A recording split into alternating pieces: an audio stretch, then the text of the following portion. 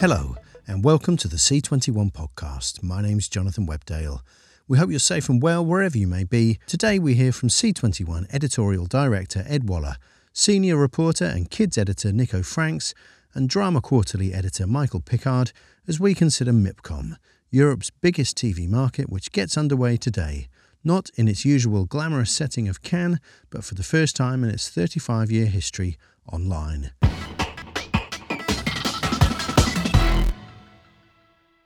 The industry was already asking questions of MIPTV in April, an event which in recent years has seen growing competition from the likes of the UK Screenings, Series Mania and others. As the novel coronavirus spread in February, organiser Reed Midem was hopeful it would still be able to host the annual confab on the French Riviera. But as the situation turned into a global pandemic and governments began to restrict travel and gatherings, MIPTV became untenable. As France and others seemed to get to grips with COVID-19 over the summer, hopes remained high that Reed Midem's more significant MIPCOM conference would be able to go ahead in October, albeit a scaled-down version with social distancing, temperature checks, and an absence of the usual cocktails and parties that characterise the Cannes experience. But as the number of COVID-19 cases once again crept up, a growing number of big-name distributors pulled out, and last month, Reed was forced to cancel plans for a physical event and go online only for the first time in its 35-year history. It was a huge blow not only for the company, whose president and chief executive Paul Zilk stepped down shortly afterwards, but also for Cannes, whose Palais de Festival Conference Centre and surrounding hotels, bars and restaurants rely on the tourists and tens of thousands of executives that flock to the city each year. It's a blow too to the international TV buyers and sellers who would usually attend and rely on MIP as an opportunity to meet one another,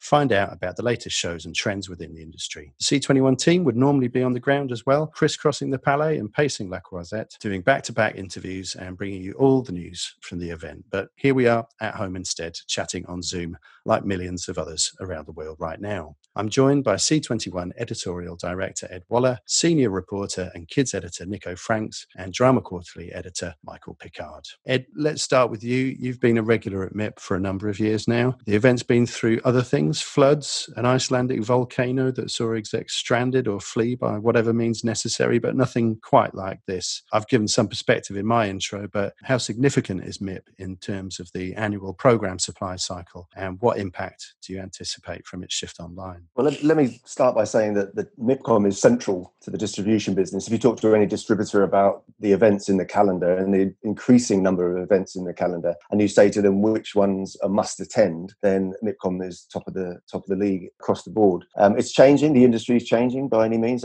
It's not hurting as much as broadcasting is hurted over the last 6 months due to lockdown. Broadcast has been very hurt by the lack of live sport, lack of production supply lines freezing up. And the decline in advertising, they're hurting an awful lot. Producers are hurting an awful lot as well because of, they can't produce. But distributors aren't hurting anywhere near as much as that. In fact, they've had quite a good summer. One of the reactions to the pandemic by broadcasters and platforms is to reach for shows that were already in the can. So distributors have been making hay during that situation. And if you look at the entire business, it's booming.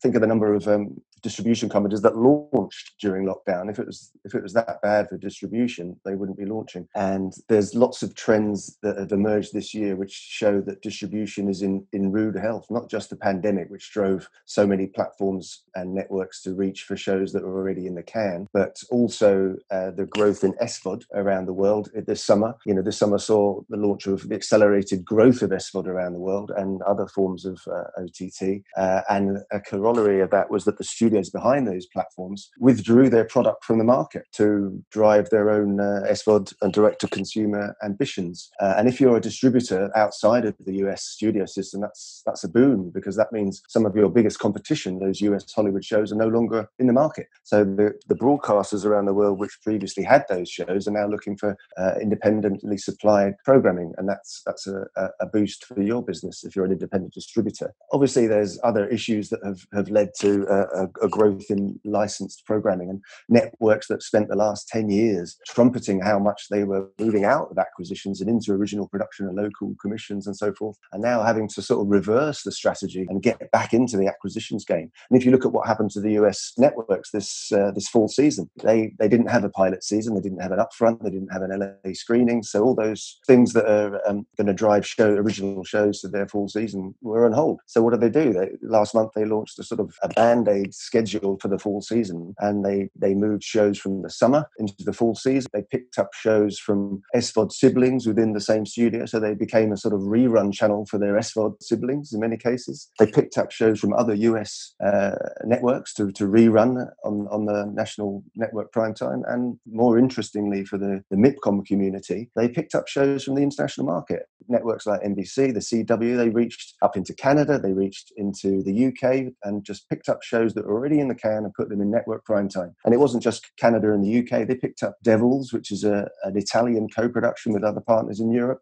So that trend is providing a boost to the international distribution business. The fact that MIPCOM's struggling this year, I don't think is going to have an awful lot of impact in the long term. It's obviously having a short-term impact now, and distributors are having to get to grips with pitching over Zoom and doing presentations over Zoom and different ways to reach buyers. But you talk to any distributor and they're saying that they miss that face-to-face, they miss that random encounters with buyers that you don't know that want to buy your shows. So I think once we get through this and Reed Medium works out a way to make it work, then MIPCOM is not going to go away next year. So as well as COVID, it's obviously been a tumultuous period for the world in many other ways. How are we seeing those trends coming through in programming? Well, one of the other things that happened this year is, of course, the Black Lives Matter movement. Now, obviously, that's had repercussions around the world in terms of protests and the rise in anti-racist legislation and demonstrations. But in terms of the effect on our particular corner of the TV business, it's had a massive impact on the US demand for cop shows. It's worth looking at the ubiquity and volume of cop shows that were being produced before BLM. Up to a quarter of all new shows entering pilot season were cop-centric or crime-centric. And if you look back over the years, the most popular shows in terms of domestic US market and the international market are cop franchises, NCIS, CSI, Law and Order. And last year, some Nielsen data shows that the 100 most popular telecasts in the US last year, 23 of them were episodes of NCIS. So it's hard to over-egg the importance of cop shows to the US TV business. But Black Lives Matter changed that overnight. The audience perception of cops. Police moved from heroes to villains overnight. And it wasn't just in the drama space, but in the unscripted space. So we saw unscripted shows like Cops being cancelled by Paramount Network, Live PD, which is A&E Network's top-rated show at the time, got cancelled. Cop shows are now seen as part of the problem for everything from glorifying violence, justifying rule breaking by cops, normalizing brutality and ignoring systemic racism. So the US networks are now rethinking their approach to cop shows, and that's going to have massive repercussions for the international market because there'll be fewer cop shows developed in the US, piloted, produced and internationally distributed, and the ones that do make it through are going to be much more US focused and dealing with US social issues. So those shows might not be as universal in their appeal as the previous sort of cop procedurals. Now, those cookie cutter cop procedurals are actually very popular around the world, and there's a massive high demand for those. And we've already seen European networks getting together like TF1 and RTL to produce US-style cop shows that they weren't getting from Hollywood. And I think that trend is going to only continue. And so there's a real opportunity for producers and distributors outside the US studio system to get a piece of the market that was previously dominated by the US studios. There could be more opportunities for European cop shows, European co-productions with Latin America in the same way as Narcos kind of thing, or European co-productions with Asian producers to make cop shows to fill this vacuum that is going to be in the international market. So a good time in many ways, if there can be such a thing in the circumstances, for European distributors. Over the summer, obviously, as well, we've seen the creation of Europe's biggest international TV production and distribution company now, with Banijay's completion of its $2 billion acquisition of Endemol Shine Group. We would have expected at MIPCOM there would have been the sort of crowning moment for that deal and a great celebration of that transaction, which has been in the works for a number of years now. That's obviously not happening. There's been all sorts of movements of executives at either companies as the two of them come together. but what are the ramifications for the rest of the industry for that deal? Well, it can't really be underestimated, the impact on particularly the unscripted business.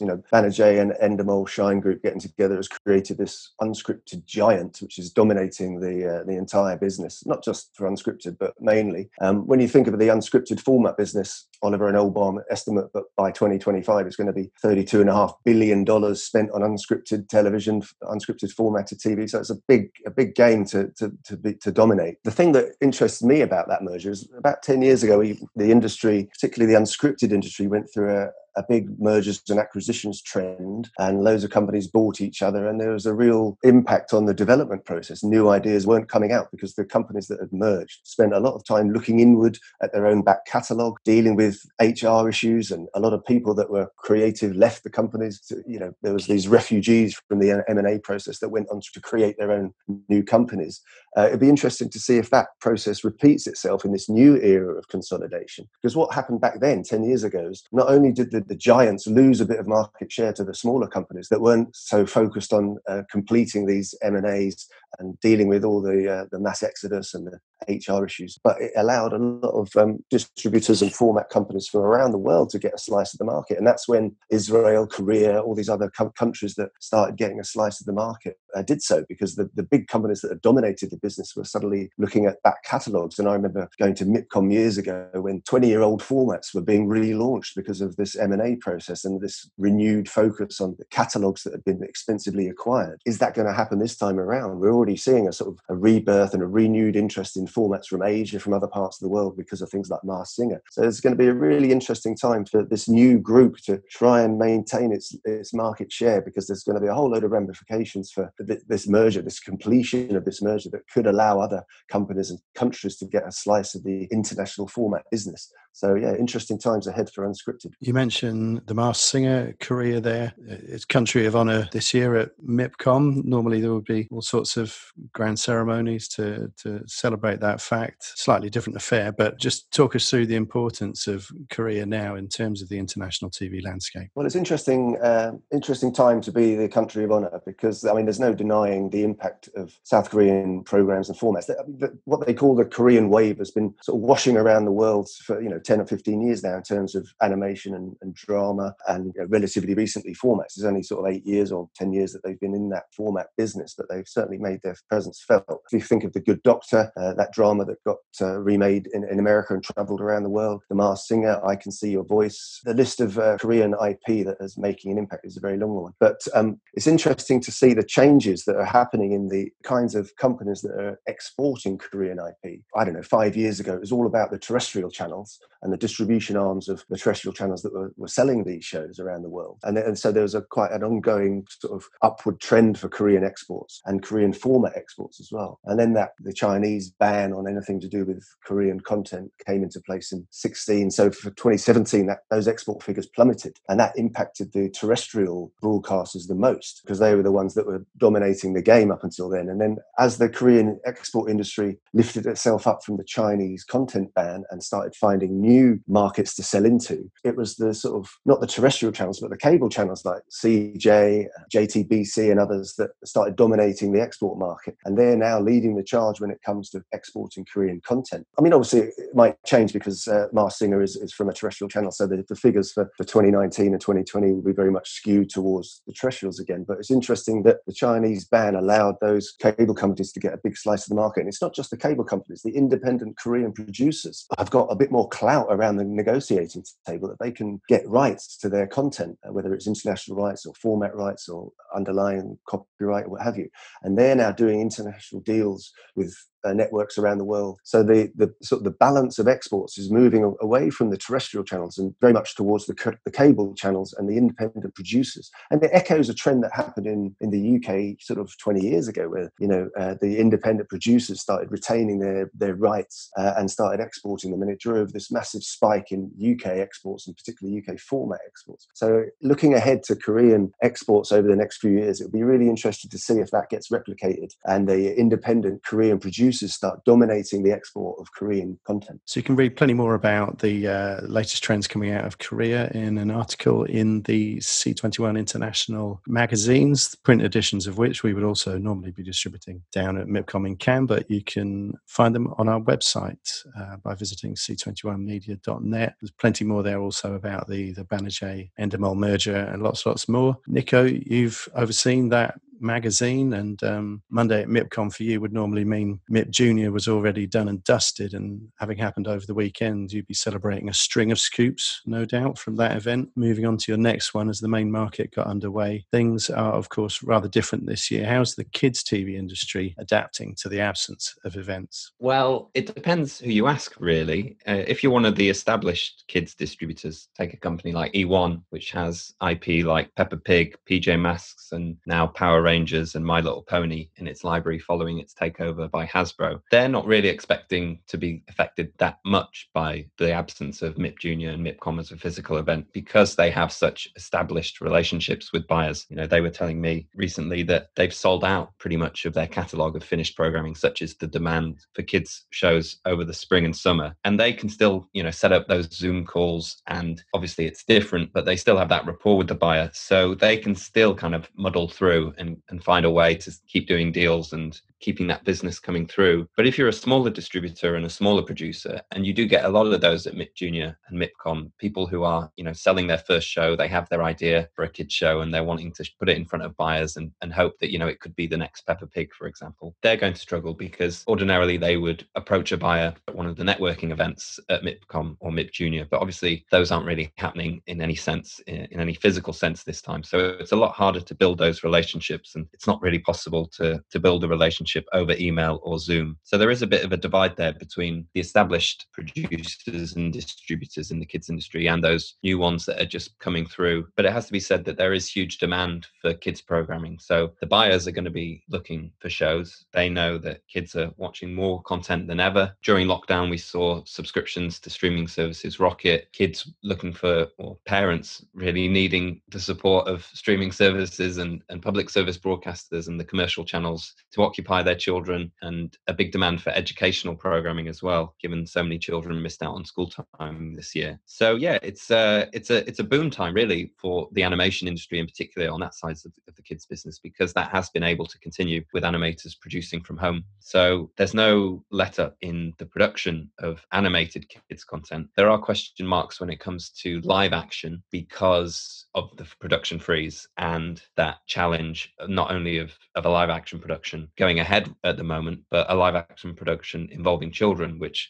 tends to be the case when it's a kid show. So it was a genre that was hugely in demand prior to the pandemic. We saw shows like Find Me in Paris, a French-German co-production that also had the involvement of Hulu in the US, selling around the world and having budgets, you know, not quite on a par with an adult drama, but not too far away, and definitely a far cry from the kind of low-budget productions that people may have previously associated with kids live action. So it all depends on what side of the kids business you're on, really, in terms of how the impact of a lack of a physical MIPCOM and MIP Junior will be on your business. I have heard some kids execs even talk about the fact that the present situation has in fact been a benefit to some people, those who would not normally perhaps do so well if it came to standing up in front of an audience in Cannes and pitching their show. They've been able to put together some quite polished presentations and send them across over LinkedIn, for example. So as you say, I guess it is playing to different parts of the business depending on where you're sat. Yeah, in some ways it is a great leveler because everyone is pitching from their living room. You know, they don't have the opportunity to invite them up to a glossy suite now, anything like that. It all comes down to the idea now. So if you have a great idea and you approach the buyer in the right way and your materials are up to scratch, you know, there's going to be so much more emphasis put on Bible materials now, so much more effort being put into the development of shows, that if you nail that, then you do have a good chance of potentially getting a partner on board. But the thing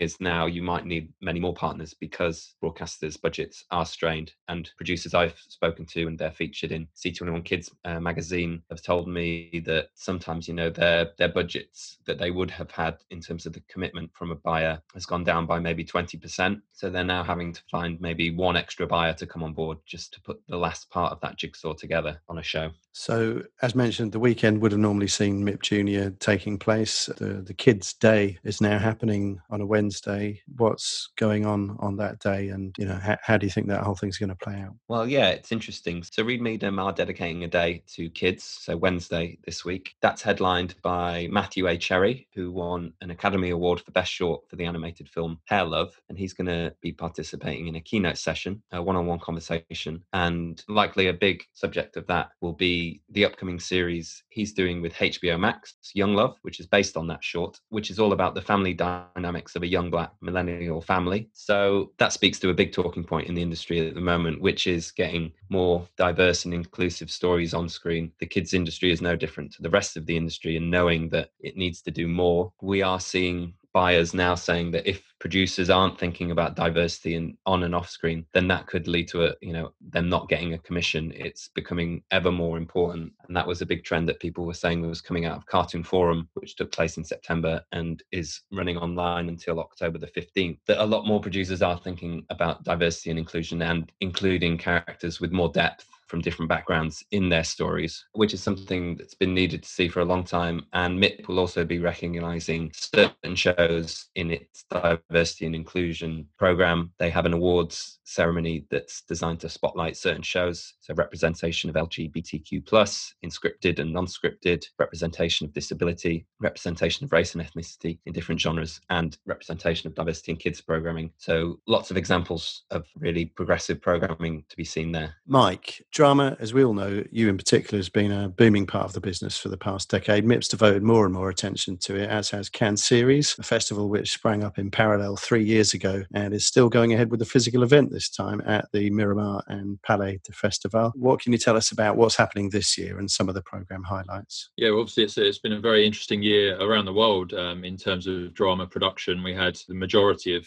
shows in production shut down around sort of February, March time if they hadn't already wrapped just in time to get the last images on film. And then the whole summer really has been a test for post-production houses to set up remote working practices, and those have largely been a huge success from speaking to people who have had to go through that process and launch shows then over the summer. And that remote working has largely laid down the blueprint for shows to get back into production towards the end of the summer and sort of now we're in the autumn. So it's been a very interesting learning experience for every aspect of the drama business, just to continue to get some sort of pipeline of shows to broadcast through the year. And we've certainly seen shows that I was getting ready to do interviews for and write about earlier in the year have obviously been postponed and sort of they're still coming through now. So I think it's been quite challenging for the broadcasters and the streamers to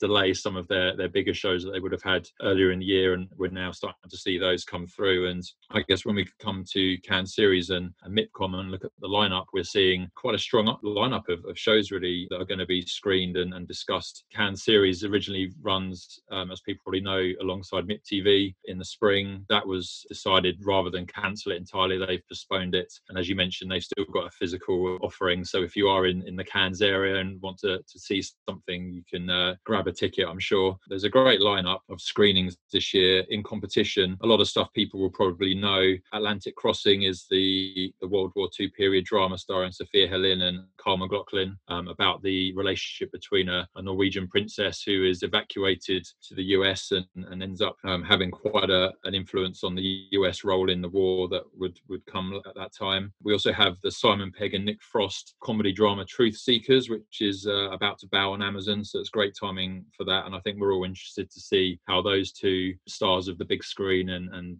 we know from the Cornetto trilogy how that show will translate onto the small screen. We also have a couple of Swedish shows in competition, Top Dog and Partisan, so something for Scandi viewers to get their teeth into. And we also have Red Light, which is co-created by Clarice Van Houten, who people will know from Game of Thrones, which looks to be quite an interesting and absorbing look at human trafficking, prostitution and exploitation. So I'm sure that will intrigue a lot of people. Out of competition, we have a couple of French shows, season 4 of Call My Agent, which has just gone on to huge acclaim around the world. I think think thanks in part to its launch on Netflix. That's, going from strength to strength. The Flame is making its debut, and also a show I'm particularly keen to see, having been on set in Prague for it in August last year, which now seems like a lifetime ago. We have Shadow Play, which is another post-war drama from writer and director Mans Marlind, who people will know from The Bridge and Midnight Sun, starring Taylor Kitsch as a US cop who goes to Berlin to basically sort the police out there and bring to justice an Al Capone figure. That's been an eagerly awaited show on my book, certainly, and I'm sure there'll be a lot of interest when that plays in Cannes. There are also going to be remote sessions with a couple of US actors, Jared Harris from Chernobyl, Carl McLaughlin, who will be obviously talking about Atlantic Crossing. Gail Ann Hurd will be there to talk about the ever-expanding Walking Dead franchise, and also Darren Star, who has just launched Emily in Paris, and we'll be talking more about that show, and I'm sure he'll mention some of his other legacy projects, Beverly Hills and Sex and the City. And then when it comes to MIPCOM, there's a couple of big keynotes that are worth looking out for. The first one, Tyler Perry, the acclaimed US multi-hyphenate, I think you would call him, writer, actor, producer, director. His output level, I think particularly at the moment, he was one of the first US producers to get back into business after the shutdown earlier this year. I mean, he's just prolific, and he writes everything and directs a lot of his own stuff, and I mean, it's just insane. So I've been looking to hear from him, so that'll be a great one, I think. And also the British TV fans, Noel Clarke, he's still a young guy, but he's again a writer, producer, director, started in films, is now on TV he was in Doctor Who, and he was in Bulletproof on Sky, and he's just recently kind of been building up his Unstoppable film and TV label. So I think it'll be interesting to see what he has to say about both sides of the screen, and I'm sure both of them will obviously be talking about what a topical year it's been in terms of dealing with COVID-19, and also the increasing talk about Black Lives Matters and diversity on and off screen. I'm sure they'll both have very interesting viewpoints to add to that debate. And MIPCOM itself isn't without a huge host of screenings. Just a few ones to pick out, I think, for me, are the All 3 Media International series Roadkill. It's another David Hare political thriller, which I had the opportunity to watch episode 1 of, and it's a thoroughly absorbing series with Hugh Laurie starring as a particularly shameless politician who is, as Laurie himself says, is on the rise, trying to climb up the greasy pole of politics, while all those enemies he's had are out to get him. So that's going to be coming up on the BBC, I think, in the next few weeks, but you can see it in Cannes this week. Another standout series, I think, is the Spanish drama Tell Me Who I Am, which Beta Film are distributing. That looks to be a sensational sort of period drama covering multiple locations, so that's definitely one to look out for. And also, Ed mentioned that Korea is obviously the country of focus, but I think we should also highlight the role of Russia and emerging Russian drama on the global stage. There's actually a panel discussion being held about Russian drama going global, and I think one screening that's worth looking out for is Sherlock, the Russian Chronicles. I wrote about that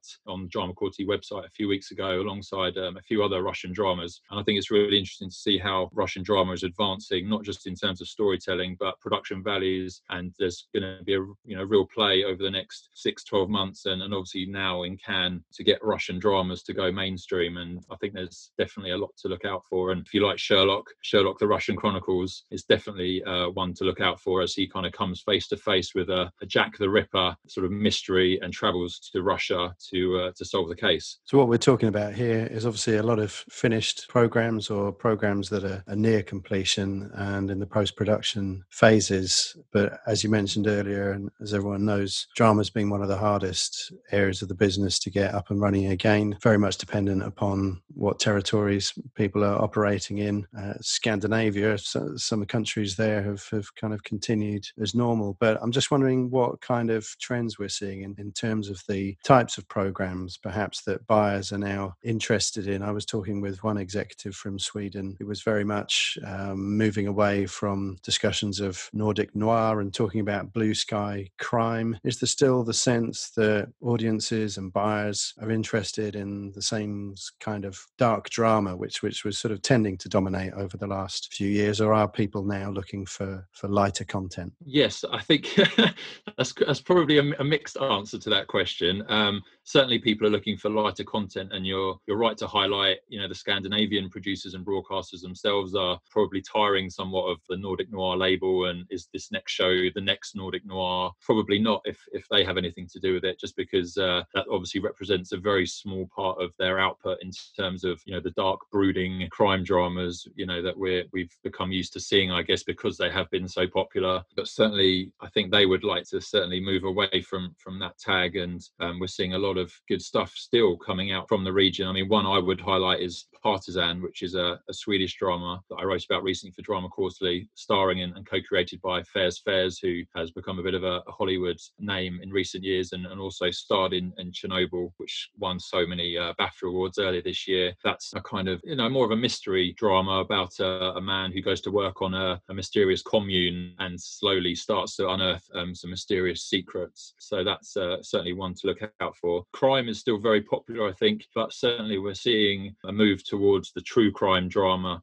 genre that has obviously been such a hit already in drama, but also in factual, that people will be aware of. Two shows to look out for, I think. One is Dark Woods, which comes from Bavaria Fiction in Germany, and that's inspired by a real life case of a missing woman and her brother. He was a police officer. His 30-year search for answers into what happened to her, and also The Investigation, which is a Danish series from Fremantle that looks at the police case behind the murder of Kim Wall, the Swedish journalist, not too long ago, actually. So that I'm sure that one will be very much in the mind of people as they maybe screen or watch it. It's airing on TV2 in Denmark at the moment. So certainly in that case, I think we're seeing a lot of mystery stuff at the moment, but crime is obviously never too far from people's minds. Maybe just don't call it the next Nordic noir, as I think we're trying to widen the genre slightly from that small but still obviously very popular part of that world. To what extent do you feel, having spoken to so many producers over the last 6 months,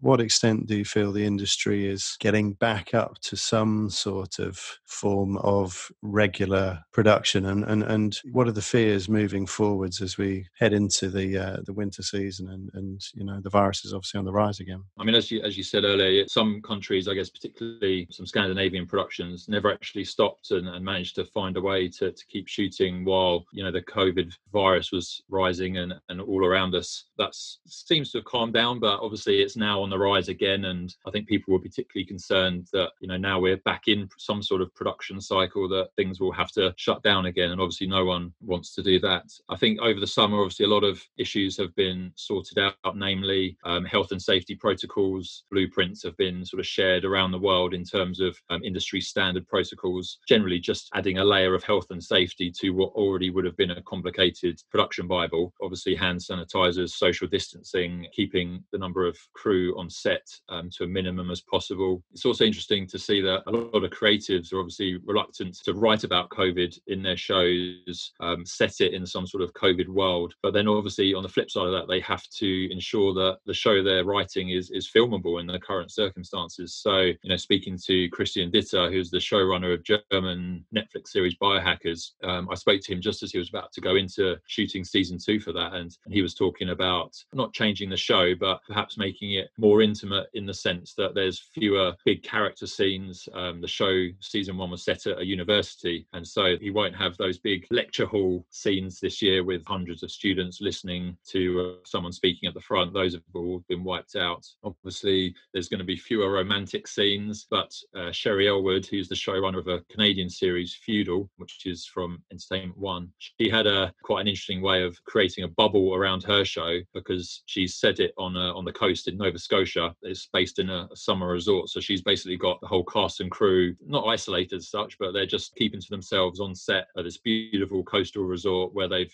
built the set and just created a bit of a bubble for themselves. So that's another way of doing it. It's going to be very interesting. The producers of Wakefield, an Australian show that comes from BBC Studios, they had all sorts of issues in terms of quarantining, because the star of the show comes from Britain, so he had a 2-week quarantine before he could get back to shooting. But more difficult were the internal border restrictions in Australia between states that they had to get visas for, and then they were revoked, and then they were brought back again. So they had a bit of shuffling to do. So it's really just about getting, I guess, the pieces in the right place. And once everyone's on set, then obviously you can get down to business. I think, the downside obviously is that things are taking more time. You have to clean sets and props and things, and that adds to the day and takes away from the shooting time that you would have to complete the day. But I think from what I hear at the moment, shows that are finding a way. I don't think we're back up to as many shows in production as there would have been, had none of this happened, which is inevitable, and shows are slowly finding their feet as they sort of still gather insurance money or find financing to just get off the ground. But certainly we're finding our way, and shows are now filming. So it's a case of getting those shows finished that didn't quite make it in March, and then hopefully we'll get those new productions up and running soon. And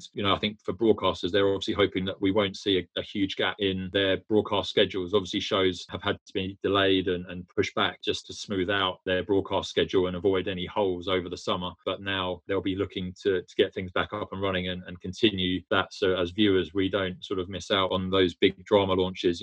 Every couple of weeks really we were seeing on the linear schedules new dramas launching every couple of weeks, and obviously the streamers are doing it once or twice a week. So I think they're all confident at the moment that we won't see any big gaps, but obviously that all depends on whether we see another spike and productions are forced to close. Fingers crossed that won't happen, and we'll look forward to lots of great drama coming up. With one eye looking at MIP TV, if that happens, then we'll see really what the impact is then, because a lot of the shows being screened now at Cannes at MIPCOM and Cannes Series will be shows that are finished or very near to finish when all this happens. So I guess we'll probably see on an international level anyway the big knock-on effect next spring when MIP TV reveals what it will be showing. But hopefully we'll still be treated to the great drama that we've become used to over the last decade. Okay, Mike, well thanks very much. Obviously we'll hope that MIP TV will be happening again April next year. For the meantime, MIPCOM is online this week. Thanks also to Nico and to Ed. That's all for this episode, but stay tuned to C21 for all the latest news coming out of this year's virtual market, plus across the international TV industry. Dip into our C21 screenings portal, of course, to view thousands of shows available from distributors all around the world, and catch up on previous episodes of the C21 podcast. It's like MIPCOM every day at c21media.net, only without the rosé and canapes, but who knows, maybe we'll be moving into home delivery next. My name's Jonathan Webdale. Thanks for listening.